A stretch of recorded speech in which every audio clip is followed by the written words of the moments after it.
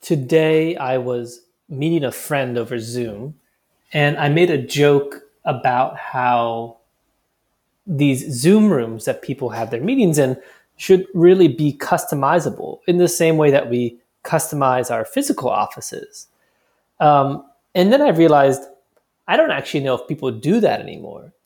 Like with the kind of open floor plans being all the rage, people often don't have offices. And so there's not really this same chance to decorate your office with the world's best boss mug and pictures of your family and all your degrees on the wall. And thinking about this brought me back to a flashback, actually, a memory of visiting my dad in his office for Take Your Child to Work Day in the year 2000. Or perhaps this could have been 1999 in the fall. But so it was Take Your Child to Work Day. My brother and I went, this was, I think, the first year that my dad thought I was old enough to visit the office. I don't think my brother Adam had gone either to the office at that point, mainly because it was probably pretty annoying to just take one child up to DC. And so he had to wait till I was old enough. Sorry, Adam. But anyway, together we went into my dad's office. And there were a few notable things that occurred that day. One was we got to try on a virtual reality headset in the year 2000. It was this driving simulation, and the headset weighed like 25 pounds, but we thought it was totally rad. That was such a cool thing. The second thing that happened was I actually got my first programming lesson in BASIC. The engineer that taught me gave me this floppy disk with the program that I built on it. And when I got home, I pretty quickly lost it, which was really sad because I loved programming, and I didn't pick up programming again until I was 20, basically. So that was sad. But the third thing that happened that day, which is actually the most notable, I have the strongest memory of this, was going to actually visit my dad's office. This thing that I don't know if it happens anymore, but he had an office, an actual space where he had stuff. He had a chair a chair in addition to his desk chair. He had like pictures on the walls that I'd never seen before, these knickknacks from conferences, and this really cool box that was like two concave mirrors put up against each other. And when you put like an item in the center of these two mirrors, it made it look like it was a hologram floating in space. Really cool thing. And these things, in addition to being interesting, basically gave me a different impression of my dad. At that time, I think in fourth grade, I was still at this point where I mostly defined people based on what they wore and owned. To me, my dad was the collection of old patches that he had in his house, in our house, from when he was in the Navy, and the old clothes that he had, and all the old like knickknacks that he kept in the basement, and the collections of screws and nuts and bolts. This is how I defined my dad. And so when I saw all these other things that he owned that had meaning to him that I'd never seen before, it was like seeing a new version of my dad. Now, of course, the reality wasn't too far off. My dad surely was a different person in the office. And it wasn't because he owned this cool hologram box. It was because he was around different people in the office than he was at home with us, his family, or his friends. And so he could be a different person. And I don't really know what that person was, but it was surely different.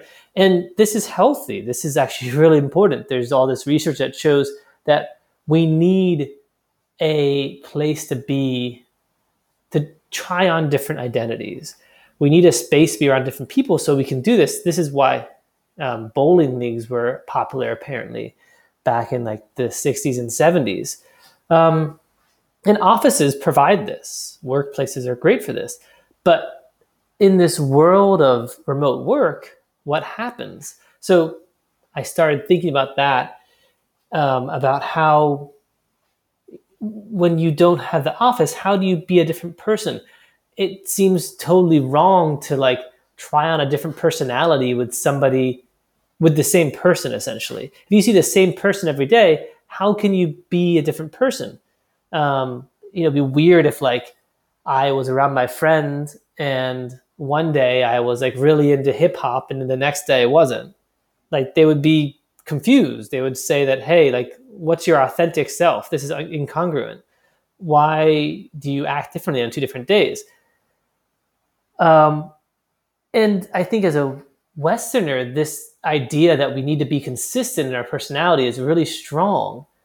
Um, but it doesn't apply here in Japan. I realized this as I was thinking about this. Japan is like kind of the opposite. In Japan, a lot of the social life here is built on this assumption that you can be different people at different times within the same community.